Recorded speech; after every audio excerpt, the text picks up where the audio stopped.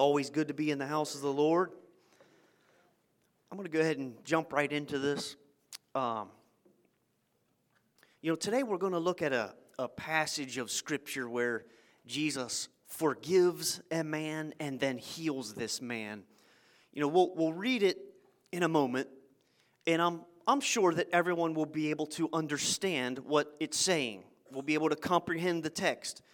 However, I know I sound like a broken record. I say this all the time. I stress this all the time, that there are deeper meanings that can only be revealed when we seek to understand. I always like to ask myself that when I read the Bible, when I study the Bible. I want to understand, what is he trying to communicate to me? That's what the Bible is. I believe sincerely that the Lord has hidden many, many, many treasures to be found in His Word to anyone who would be willing to seek them out. Hebrews teaches us this: He is a rewarder of those who diligently seek Him.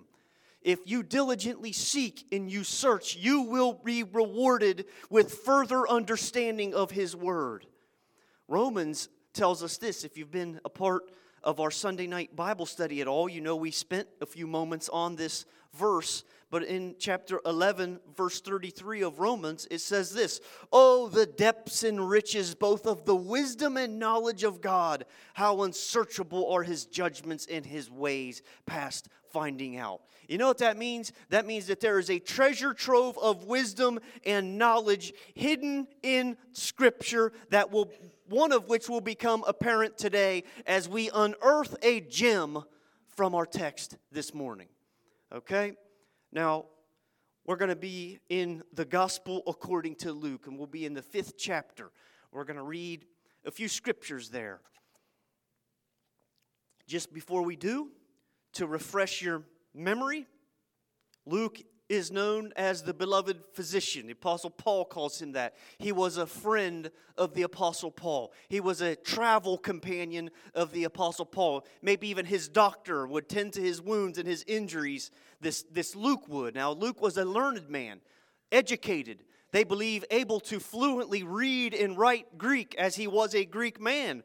Many biblical scholars believe that Luke is the only Gentile author of any of the books of the Bible. All the rest of them written by Jews. But we have this man Luke that emerges here, and he writes his gospel. He's also credited with writing the book of Acts. And if you'll look at his writings, you'll see they're distinct, because Luke, again, I'll mention, he was an educated man. You can tell that he researched, because if you read the Gospel of Luke, if you read the Gospel or the Acts of the Apostles, you'll see very many names, specific names. You'll see dates. You'll see geographic locations, geographic regions. You'll see sailing routes, indicating to us that this man researched, and he put a lot into his work. He put a lot into his writings. And today, we're going to look at Luke chapter 5, verse 17. Now, we're going to read a little bit, but remember, please pay close attention to what is being read. Don't zone out on me this morning, because this is good stuff, and this teaches extremely valuable information to us. It says this: "And it came to pass on a certain day, as he was teaching," talking about Jesus, "that there were Pharisees and doctors of the law sitting by, which were come out of every town of Galilee and Judea and Jerusalem, and the power of the Lord was present to heal them." Verse 18 says, "And behold, men brought in a bed a man which was taken with a palsy," meaning he was a paralytic of some type. "And they sought means to bring him in, and to lay him before him. And when they could not find by what way they might bring him in because of the multitude, they went upon the housetop and let him down through the tiling with his couch into the midst before Jesus."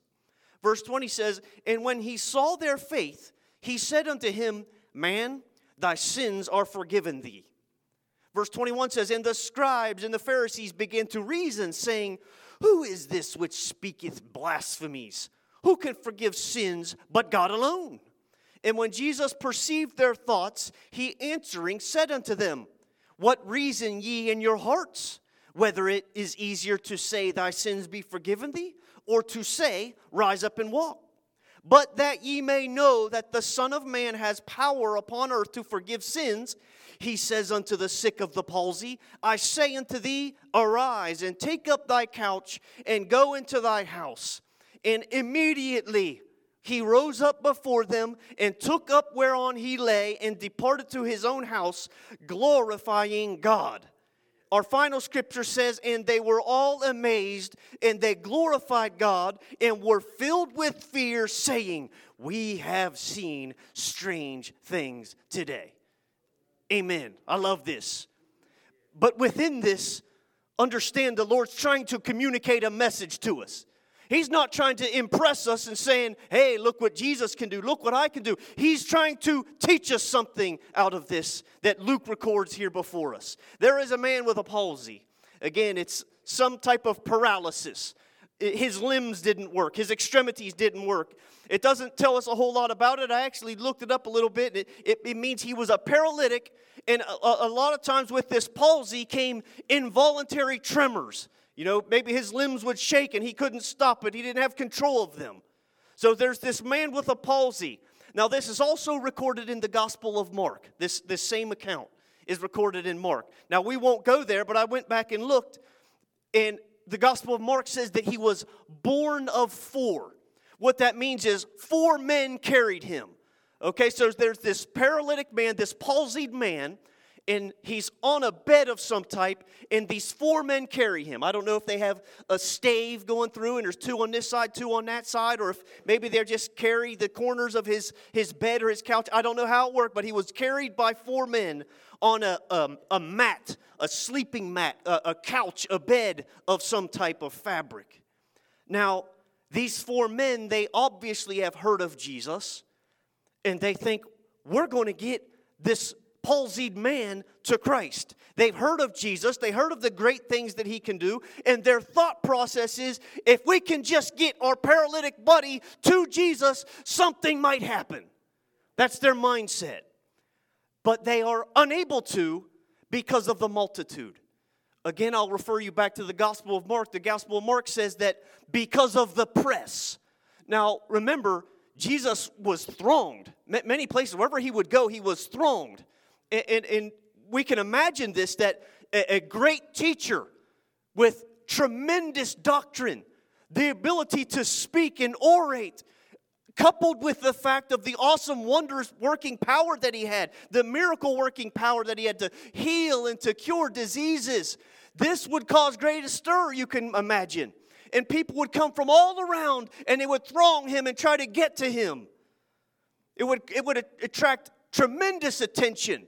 Back then, just like it would today, attract tremendous attention. Well, these 4 men carrying this paralytic man, they cannot get to Jesus because of the press, because of the thronging of Christ. So they hatch a plan. Maybe we can lower him down through the roof. You know, I mean, that's some determination, isn't it? You got to respect their efforts. And notice, too, the Bible does not tell us who these men are. Does not reveal them. It says men. That's all it says. Group of guys. We don't know who they are. This same account is recorded in all the synoptic gospels, and none of them tell us who these men are. Possibly they're friends. Maybe they're relatives. Maybe a few brothers of his or something. Maybe neighbors. Maybe caregivers of some type. We don't know. But whoever they are, they're determined to get this man to Jesus. They're not going to be turned away. They're going to find a way to get this man to Christ. They're determined. Maybe, we don't know. We can surmise. We can take a wild guess. Maybe the paralytic man is compelling them on. Maybe he's saying, get me to Christ. We don't know. But we do know this. Look back at verse 19. It says, and when they could not find by what way they might bring him in because of the multitude, they went upon the housetop and let him down through the tiling with his couch into the midst before Jesus. Somehow, these men get up on the roof with a paralyzed man. Now, I don't know if you've ever thought that through, but I must figure reasonably that this was not an easy task to get a paralyzed man up on a rooftop. It could not have been very easy. Matter of fact, There had to have been an element of danger to it. There had to have been a risk of a fall. Someone could have fell. I mean, we're talking about a thatch roof of some type. Back then, most roofs were thatching or a clay tile of some type. And these men, we're not talking about corrugated steel undergirded with I-beams. We're not talking about a prefabricated roof truss made in a shop somewhere by engineers. We're talking about very primitive roofing of some type, made up of vegetation and some timbers and so on and so forth. This had to have been a little bit dangerous. There's a risk that someone could be injured. But these men aren't going to be turned away. These men, we don't even know who they are, doesn't give us their names. They are determined. This man, one way or the other, is going to get to the Lord Jesus. Even after undoing the roof, imagine them. Somehow they get this man, and we know that, you ever tried to carry someone that's dead weight, Me and my boys will wrestle around sometime, and if one of them grab me, I'll just put all my weight into them, and they have a hard time struggling. Because when you have dead weight in your arms, it's very difficult to just carry someone around. I know that I myself, I wouldn't be able to just throw a man on my shoulder and bebop up onto a rooftop. It would be very difficult. But somehow, they get this man up on the roof. And even after getting him up there somehow, and undoing, maybe they're ripping this tile open or the thatching or whatever it was. They're ripping it open. They would have had to have lowered him down perfectly in unison. Remember, he was born of 4. There's these 4 men. I picture maybe they have these ropes or something like that, and they're lowering him down. But if one guy's lowering him down nice and slow, and then this guy over here is lowering him down quick, you got a chance of dumping this poor paralytic man out onto the ground. And if he doesn't have the use of his extremities, he doesn't even have a way to brace himself from the fall. You see that it's a pretty elaborate plan to get to Jesus, isn't it? When you really think about what happened in this situation, you spend some time thinking what these men, these unnamed men, what they went through, their determination. These men will not be turned away. Pure and simple. There is they will not be rejected. They're going to accomplish their mission one way or the other. These men are going to get to Jesus. Now, I need you to pay real close attention to this part. Because this is the part where the Lord tapped you on the shoulder and said, you might want to preach about this, my child. Now, we got a picture in our mind, Jesus in this house or building, whatever it may have been. We have to picture him teaching and ministering. And remember, there's a multitude. People are packed into this building or home or whatever it is. They're packed in. More are trying to get in. People are trying to look through the windows. People are trying to press their way into the door to get in to see this great teacher. And picture Jesus teaching and preaching as he often did. A parable or whatever it may have been. And then all of a sudden, a bed with a paralytic man begins to descend out of the ceiling and comes down. Now we're going to look at verse 20. Okay, do you have that picture in your mind?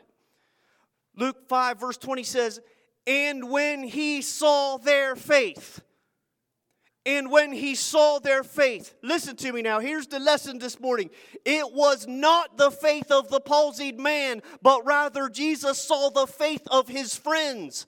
Do you understand what I'm saying this morning? When Jesus saw the extreme measures that these men took to get the palsied man to him, it prompted Jesus to forgive the man and then heal the man.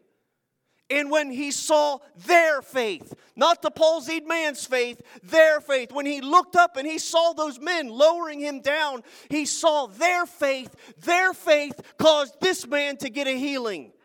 Do you see the precious jewel of wisdom that is unearthed to us in this account of the palsied man this morning?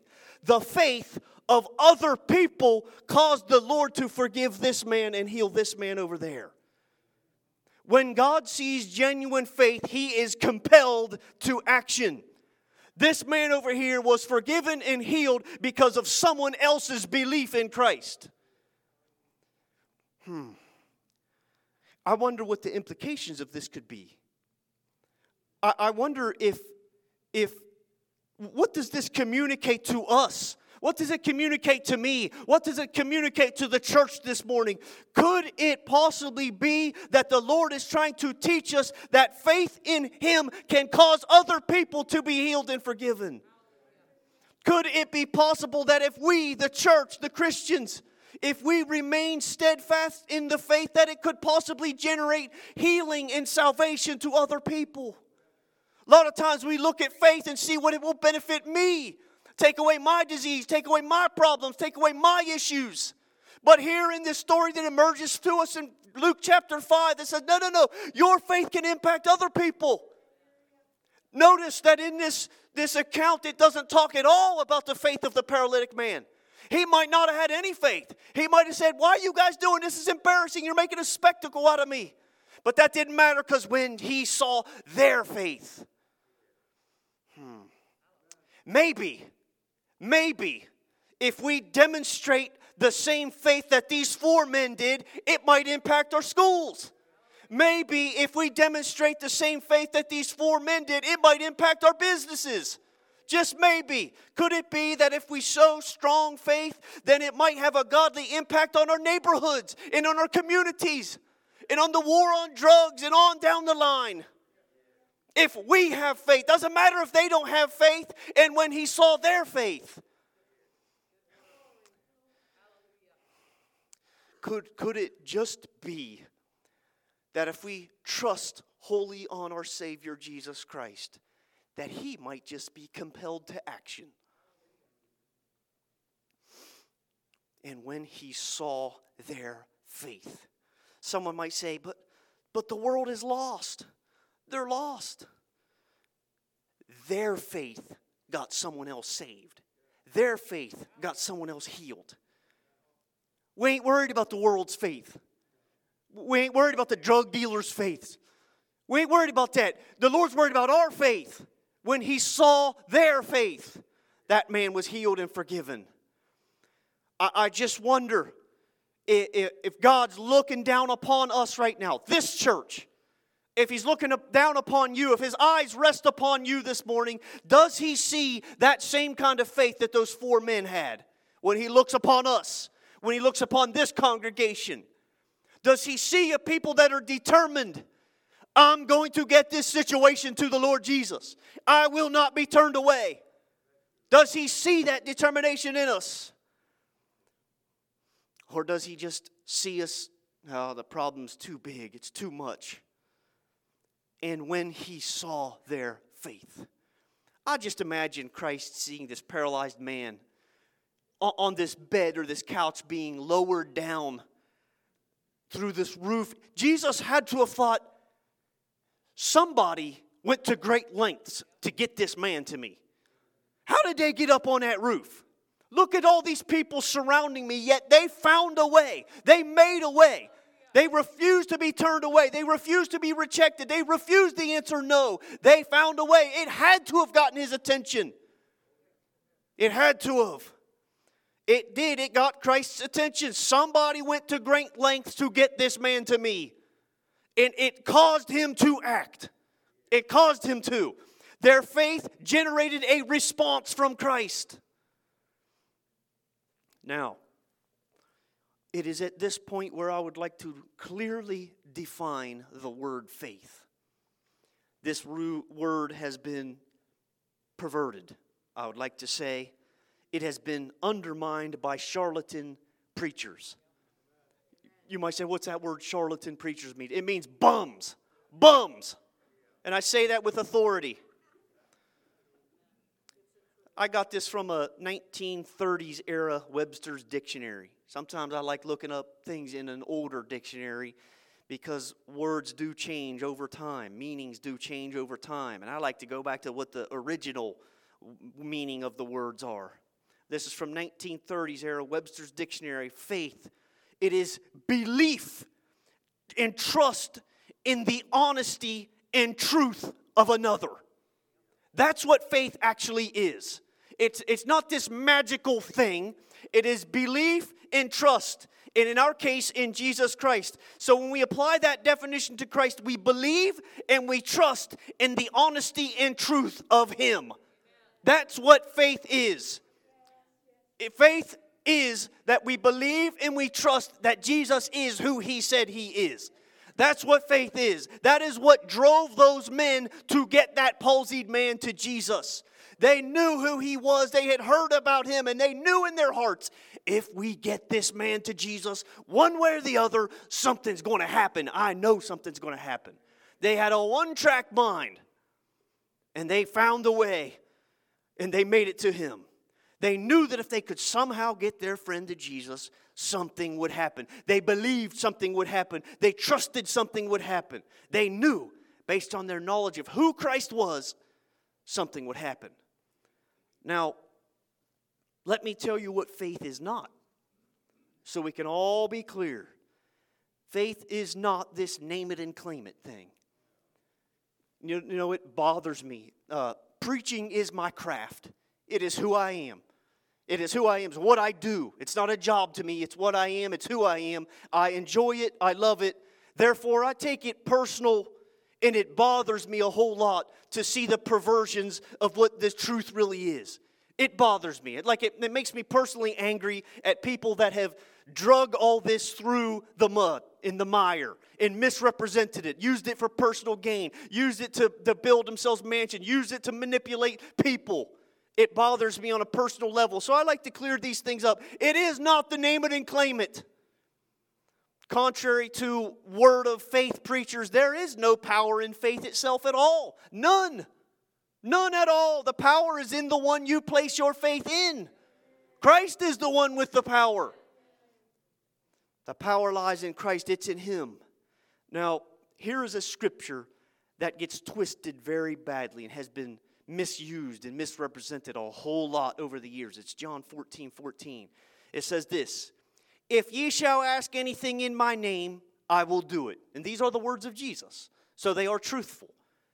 If ye shall ask anything in my name, I will do it. People have taken John 14:14 and twisted it to mean that they can simply ask for any whimsical desire and then He's obligated to do it. That is not what it means whatsoever. I want a giant house and a bank account to match it, and I will ask it in Jesus' name. Now do it. I want the health and the sports cars. Never let anything go wrong in my life. I will ask in His name. Remove anything of discomfort from my life, and I'll ask it in His name. Therefore, He's obligated to do it. The list can go on and on and on. And the truth of the matter is, people flock to that, don't they? People flock to that. If this church started preaching that, we'd probably have to knock down the walls and build a bigger sanctuary, because those things appeal to the flesh. They appeal to the flesh. If you'll watch those ministries and you listen to what they're saying, most of the things that they preach appeal to our flesh. The Bible couldn't be any more clear. Flesh is not good. You do not want to feed the flesh. People flock to that kind of teaching. That is not faith. You'll notice this. Let's clear this up. You'll notice that John 14:14 says, "If you ask anything in my name." They forget that little pesky part, "in my name." People think that that means just slap Jesus' name on the end of your prayer, and then He's obligated. You pray for $1 million, slap Jesus' name on the end of it, and then maybe that $1 million will start heading your way, because He's obligated to, because He said if you ask anything in His name, He will do it. Just add His name onto anything you want. That couldn't be further from the truth. It's almost in a sense that you use His good name for personal benefit. That is not in His name, that's in your name. You're just using His name to try to get yourself what you want. In His name means in alignment with His will. In His name means not my will be done, but your will be done. That's what in His name means. If you attach His name to your request, it better be according to His will.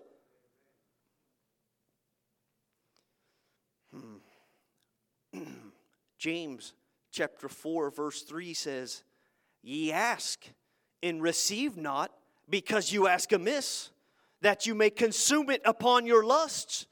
Brothers and sisters, our prayers must not be selfish. They cannot be selfish. Our prayers must be according to His will.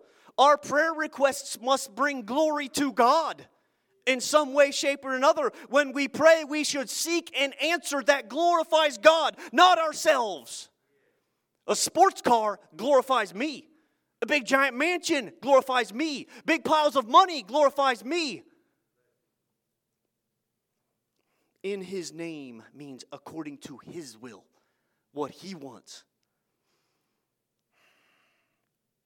We've twisted that to be this selfish thing, and it's not. The truth of the matter is it's not.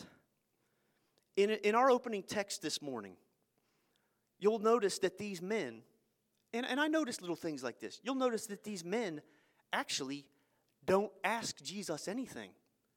They don't ask Him anything. Not a word. We don't know who they are. They don't speak. They don't say anything. They don't yell down, hey, Jesus, I'm going to send you this man down, and here's what we're asking you to do. They just bring the problem to Christ, and they let Him take it from there. How many times do we dictate to God what to do? Hey, Lord, I'm going to bring you a problem, and then I'm going to suggest to you the answer to that problem. They believed, these four men, they believed, they trusted, then they brought the palsied man before Christ. Lord, here's the problem. Do what you think you should do. Well, we say, Lord, here's the problem. Now here's what you should do. How many times do we dictate to God? Notice too, the palsied man doesn't even ask for a healing. There is no recording that this palsied man says, Jesus, heal me, come and heal me, please. They don't say anything. There's no recordings of any words that they say. They just get before Him. Here's the problem, Lord. Here it is. I knew that if I could just get to you, here's the problem. He's the Heavenly Father. He knows best. This might be mind-blowing, but He knows better than you do. He knows better than the pastor does. He knows better than any last one of us. Just get the problem in front of Him. He knows what's best in every situation. The Bible teaches that He knows before you even ask. Before you even ask, He knows. He knows what to do in every situation that is the best result possible, that will ultimately glorify God. You and I don't need to tell God what to do. That's not our place. Now, we can make requests. We can ask Him. I ask Him stuff. I hope that you ask Him stuff. We can make petitions. That's biblical. We are allowed to ask for things. But it must be believing and trusting that He knows better than we do. I've tried to do that. You know, here comes a job opportunity. Or whatever important thing, decision comes before you. You would better trust this, that the Lord knows better than you do. You'd better say, Lord, here's this opportunity. Lord, here's my thoughts. Lord, I'd like to take this opportunity. But you'd better give God every right to close that door in your face. I've always told the Lord, if He slams the door in my face, I won't even jiggle the handle. I'll walk away. I'll turn and I'll walk away because I'll trust that's His way of saying, nope, that's not what I have. Strangely too, and I know this has happened to many of you, there's been doors of opportunities in my life as wide as a garage door, wide open. And I'm getting ready to walk through, and somehow they slam shut in my face. I mean, it's shoo-in. It's shoo-in practically. I've already got my mindset. I've got this new position. It's going to lead to this, greater money, better for me and my family, and go to step through it, and bam, it shuts in your face. You have to learn to say, okay, He said no, I trust in that. Because He knows more than I do. He's greater than I am. We must ask, believing and trusting that He knows what to do in your particular situation. Now, I can't help but wonder what might happen if New Hope Church could be like the paralyzed man's friends. What would it be like if we were like those four men, completely undeterred, not taking no for an answer, despite the circumstances, despite the odds stacked against us? What might happen in this ministry if we were like those four men? If we had a similar faith, if we demonstrated a faith like them? We see the press, I'm going to find another way then. This could be dangerous, we're going to do it. You see, sometimes I believe that us New Hope folks, we believe in Jesus. That's not the problem. We believe in Him. We trust in Him. We do. But then we see the crowds thronging Him. And here we are carrying our problem, trying to get to Jesus. And then we look up and we see the crowds, we see the press, and we're like, we can't get to Jesus. There's no way to get to him. Maybe we can try later. Maybe we'll catch him on a different day where there's not so many people. And we turn away. We walk away. What? You want to take a paralyzed man up on the roof? You got to be kidding me. That roof, it looks awfully high. It looks dangerous. And the palsied man, he's kind of heavy. My problem, it's a big deal. It's a big deal. It's too hard to carry up on that roof. That's a lot of dead weight to get up on that roof. Is the roof even sturdy? Will it hold us? How do we even know we can get through that roof? What if we get up there and they build it really good and we can't get through it? What about this? What about that? I just don't think it's a good idea. My marriage, it's just far too gone. My son, he's just much too wayward. There's no way out of my situation. My loved ones will never get saved. My neighbors, they'll never come to the full understanding of the knowledge of God. Our nation's just too evil. The drug problem in our nation is just too difficult. The mental health crisis is just too big. Come on, get those thoughts out of your mind. Get them out of your mind. Get rid of the thoughts of unbelief. Flush that junk out of your mind. Why? Because we have Luke chapter 5 before us this morning teaching us to find a way to Christ. That's what it's shouting to me. Find a way. Get that problem to Jesus. Get it to Him. Just get there. That's all you got to do. Get that problem to Him. Hebrews chapter 11 says this, but without faith it is impossible to please Him. For he that comes to God must believe that He is, and that He is a rewarder of them that diligently seek Him. If you ain't got any faith, if your faith is very weak, you're going to have a real hard time pleasing the Lord. Because you got to have faith in order to see the moves of God. You got to believe and trust in the honesty and truth of another. In this case, Jesus Christ. We need some brothers and sisters that will be like the friends of the palsied man this morning. They saw the crowd, didn't bother them, they'll find another way. But without faith it is impossible to please Him. For he that comes to God must believe that He is, and that He is a rewarder of them that diligently seek Him. Those 4 friends were diligent, were they? They didn't get turned away. I'm sure they were discouraged. I'm sure they woke up and said, hey, let's get the palsied man to Jesus. We'll slip in, we'll slip out. Bada bing, bada boom. He'll be healed. We'll move about our business. And they get there and they look and they see the crowd. I'm sure they were discouraged. Oh, man, how are we going to get to him? But they kept going. God rewards genuine faith. God is moved by genuine faith. Listen to me now. It is the responsibility, and I did say responsibility. It is the responsibility of New Hope Church to this community to be steadfast in faith so that others might be healed and forgiven. That's your responsibility if you're a member of this church. You have a responsibility to this community to be strong in your faith. To not be wavering like a wave sea tossed to and fro. You must be steadfast and strong in faith. Why? So that maybe someone else will be saved and brought into the kingdom. It's our responsibility to this community that we're in. I'll bring this to a close. The band can start making their way. But we have one last little thing we'll look at before we go. Let's look quickly at the final disposition of the palsied man. Okay, now I know there's a lot that we skipped over. You know, his little bantering with the Pharisees and the doctors at the law. We didn't look at any of that, don't have the time for it. But we're going to look at the end result of these 4 men who were undeterred and showed strong faith in another, Jesus. Luke chapter 5, verse 25. Jesus forgives him, and immediately, this is the palsied man, and immediately he rose up before them and took up that whereon he lay and departed to his own house, glorifying God. Verse 26 says, and they were all amazed and they glorified God and were filled with fear, saying, we have seen strange things today.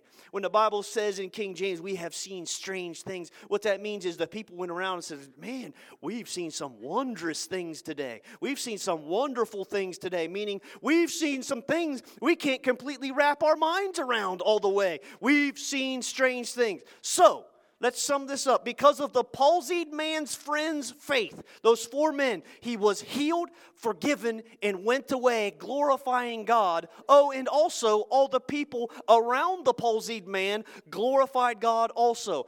Also, don't forget, it was right in front of all the critics, the Pharisees, the doctors of the laws. It was right in their face. Do you not see what Luke chapter 5 is trying to tell us? It's saying, be steadfast in your faith. Place your faith in me, in Jesus Christ, in His power, in His authority. Bring those problems to Him. Bring them to Him, and He will perform great and mighty things right in the face of all the critics. And all those people glorified God. I'd say that's a pretty good outcome for the strong faith of those 4 men. Amen? Amen. Let's stand to our feet. And let's remember that phrase. And when he saw their faith. Amen? Look, these altars are open. I'm wondering this morning, will there be any who will stand with me this morning and tell the Lord we want to have the faith, the same faith that those 4 men had? Amen? Amen.